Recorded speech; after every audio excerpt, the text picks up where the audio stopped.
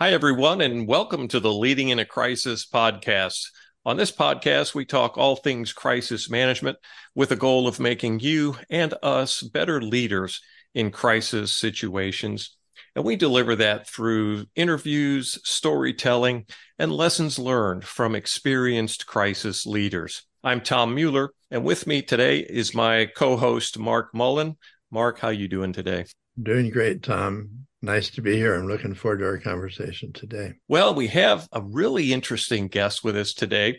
He is Ed Thompson. Ed is a very experienced crisis leader who, unlike many of us, has experience both on the agency, the federal government side, as well on the industry side. So he's seen crisis management from many different viewpoints.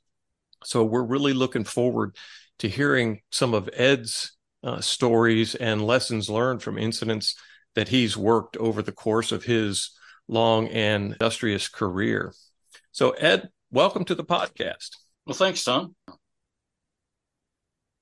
Ed, I'd like to talk to you for a minute about training issues. And I know you spent many years in the Coast Guard, and the Coast Guard is known to do crisis training for its staff. You've worked for large energy company who also spend a lot of money doing training. But there's a lot of small operators out there, right, who don't have the human resources to do a lot. What's your guidance for helping leaders in an organization prepare to lead in a crisis? And how do we train people to do that? Wow, that's a big question, Tom.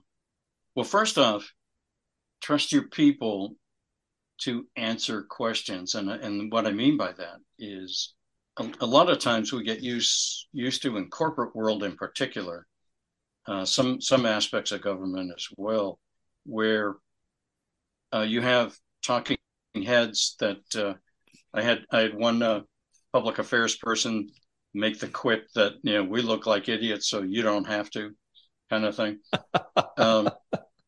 Whereas honestly, I think the people closest to the incident that know what's going on can in many ways be some of your best spokespeople, so long as they know their boundary. If you're a tactical leader at a particular site conducting a certain tactical operation, there's no one on planet Earth that knows more about that particular aspect of the response than you do.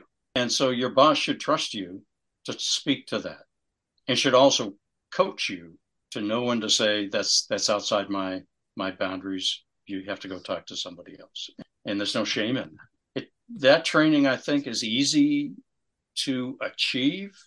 Compliance with that training can be spotty, because once people start talking, some of them can't shut up, and other people can't get started on that and want to shove it off. So you've got to find the people that know their boundaries and know how to speak in public, and use them, so that the incident commander doesn't have to be everything to everybody all the time. Subject matter experts that you know and who can speak in public without embarrassing the agency or the company. Spreading out some of that load, I think, is important to success, being trained for that, because people like you, Tom, and you, Marc, have a world of experience on how to encapsulate information and get it across. The training aspects are just huge, and you've highlighted a couple of important issues here. One is, have subject matter experts who can speak, and knowing your subject matter is one thing, but then getting a little media coaching is another thing, right? Going through a media training program in an agency or in a corporation, putting your people through a media training program like that goes a long way to, increasing their comfort level. Because I'll tell you, on some of the large incidents that I've worked, we deploy people who never thought they were going to be deployed out into the field to help manage an incident, right? And those are folks who would be back in the office and say, well, I don't need to do this training because I'm not going to be a spokesperson for the company or for the agency.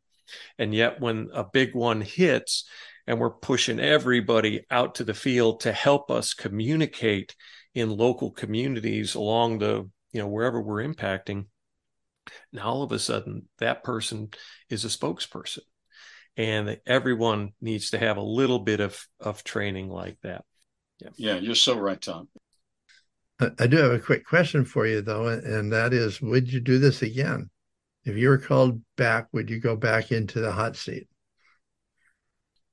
There are aspects of response that invigorate me. You can't describe, and in many cases, it's inappropriate to say how much you love going through a response and solving a problem and feeling like you actually made headway against an intractable problem. There's a great sense of satisfaction in that. And you make friends forever.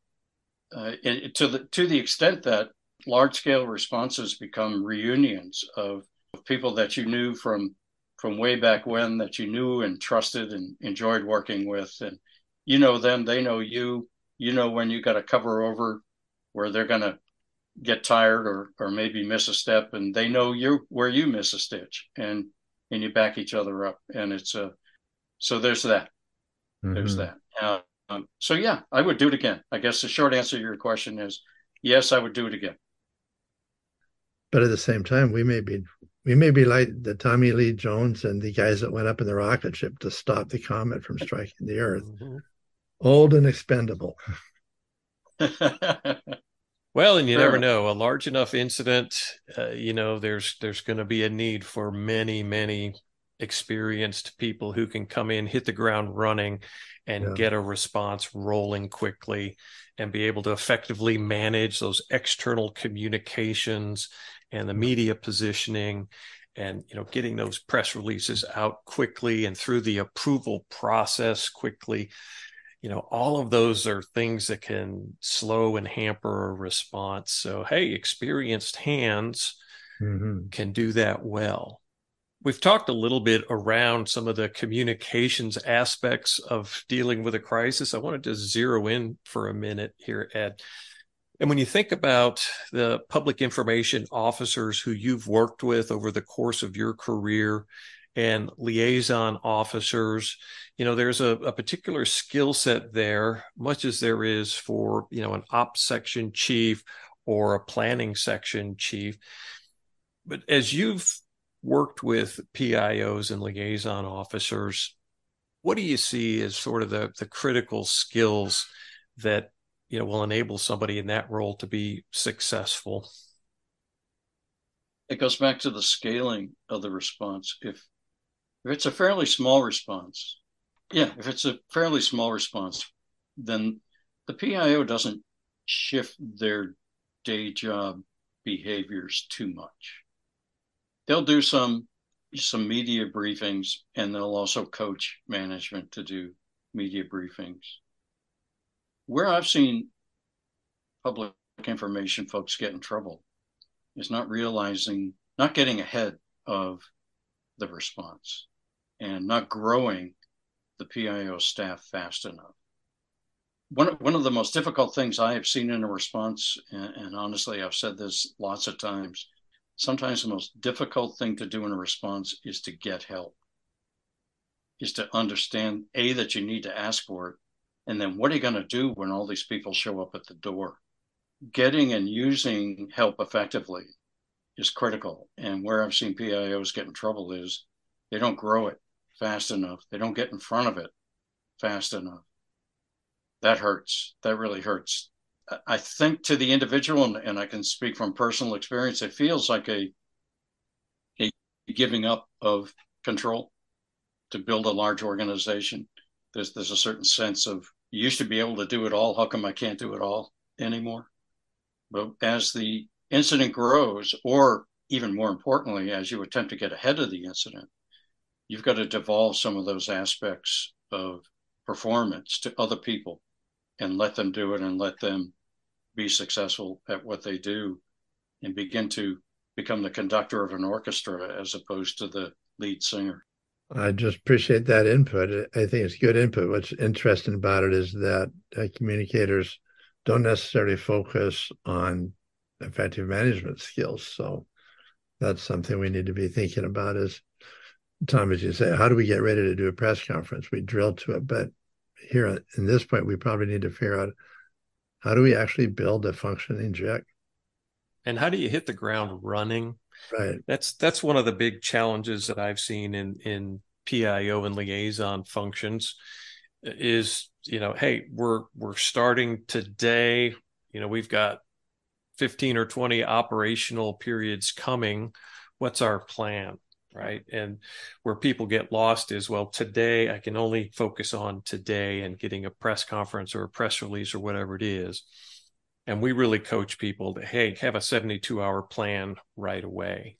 Right. And I've even developed, a template 72-hour communications plan. So if I walk in the door as PIO, I already have a schedule for 72 hours of what's going to happen regarding communications. And at least I know where I want to go over that time period, right? And there's no reason you can't walk in the door as a PIO and have something like that already in your mind and ready to go. And there will be lots of curveballs coming in at you, but there's no reason not to sort of show that leadership right up front. And you mentioned liaison, and public information are joined at the hip.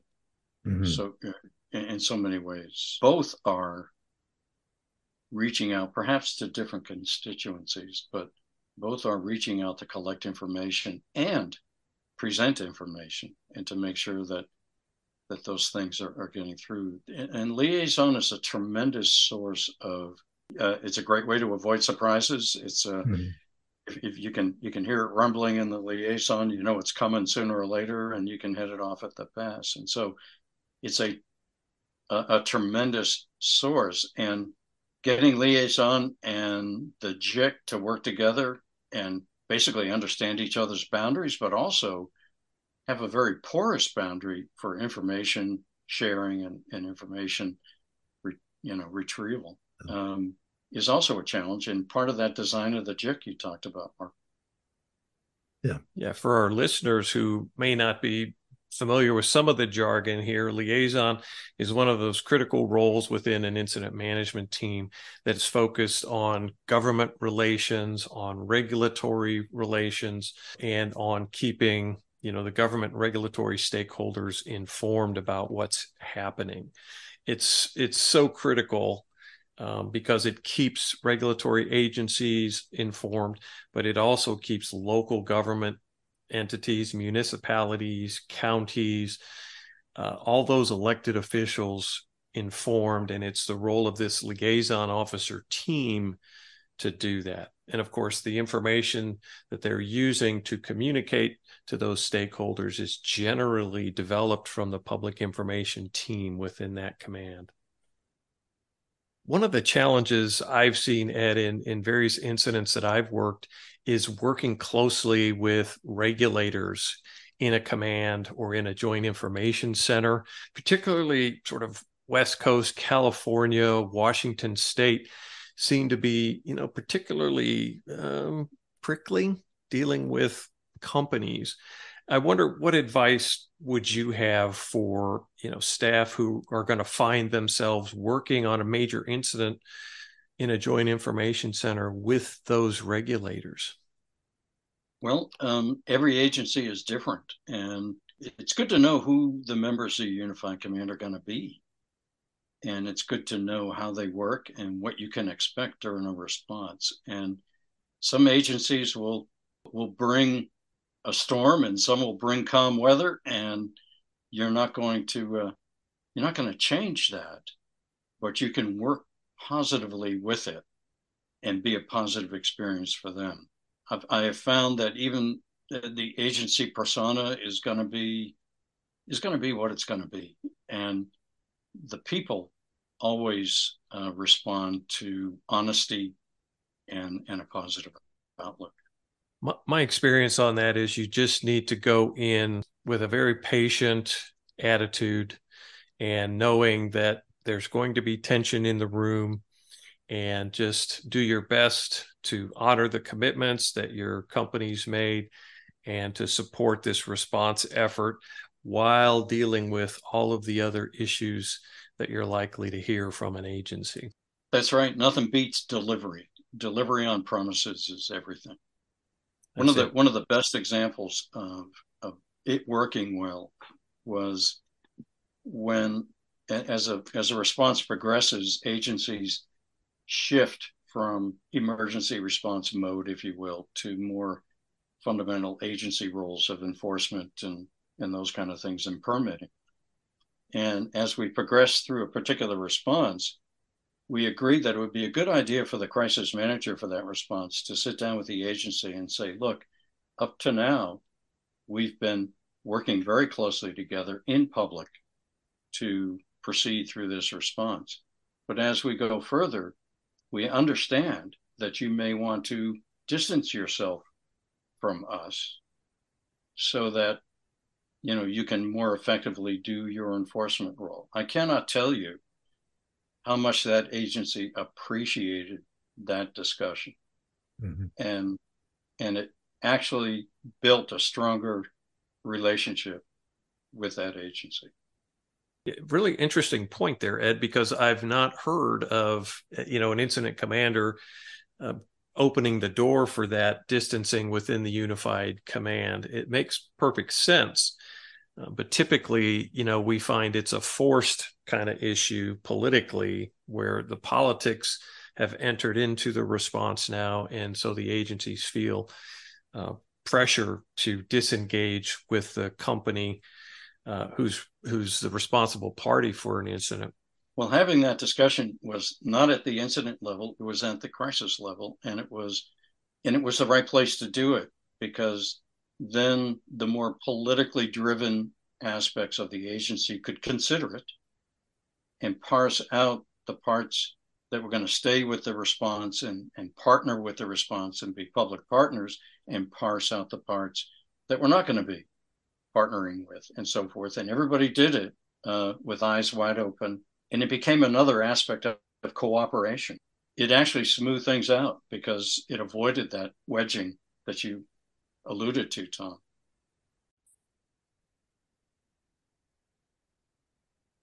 Well, I have about exhausted the questions I have for Ed, although to be honest, I could talk to you all day about this stuff, Ed, and never get tired of it. I kind of just want to throw it back to you and just say anything else that you'd like to add here in terms of, your advice to people who want to become better leaders in a crisis, or what would your sort of guidance and recommendations be? I guess you always have to ask yourself, what am I not doing that I should be doing? Because there's always more to do than you can do. Be able to have that discussion with your command staff as an incident commander and say, okay, what am I missing? One of the things I would strongly recommend is if you feel like you're being trapped in the command post, always be inclined to get out. Be out with the rest of the unified command, get out there, see what's going on, talk to people, praise them, cheer them on, thank them, and also get out there and take a few punches in public, because you are gonna. It's not always a pleasant feeling to be on a response, but it can be a very productive and satisfying thing if you do it right. Ed, thank you very much for your time today and for sharing your expertise from various aspects, given your career history. Really appreciate your spending time with us today. And we look forward to talking to you sometime again in the future, if that's okay. Oh, I'd be excited. I'm kind of flattered you guys thought of me. So thanks. Thank you, Ed.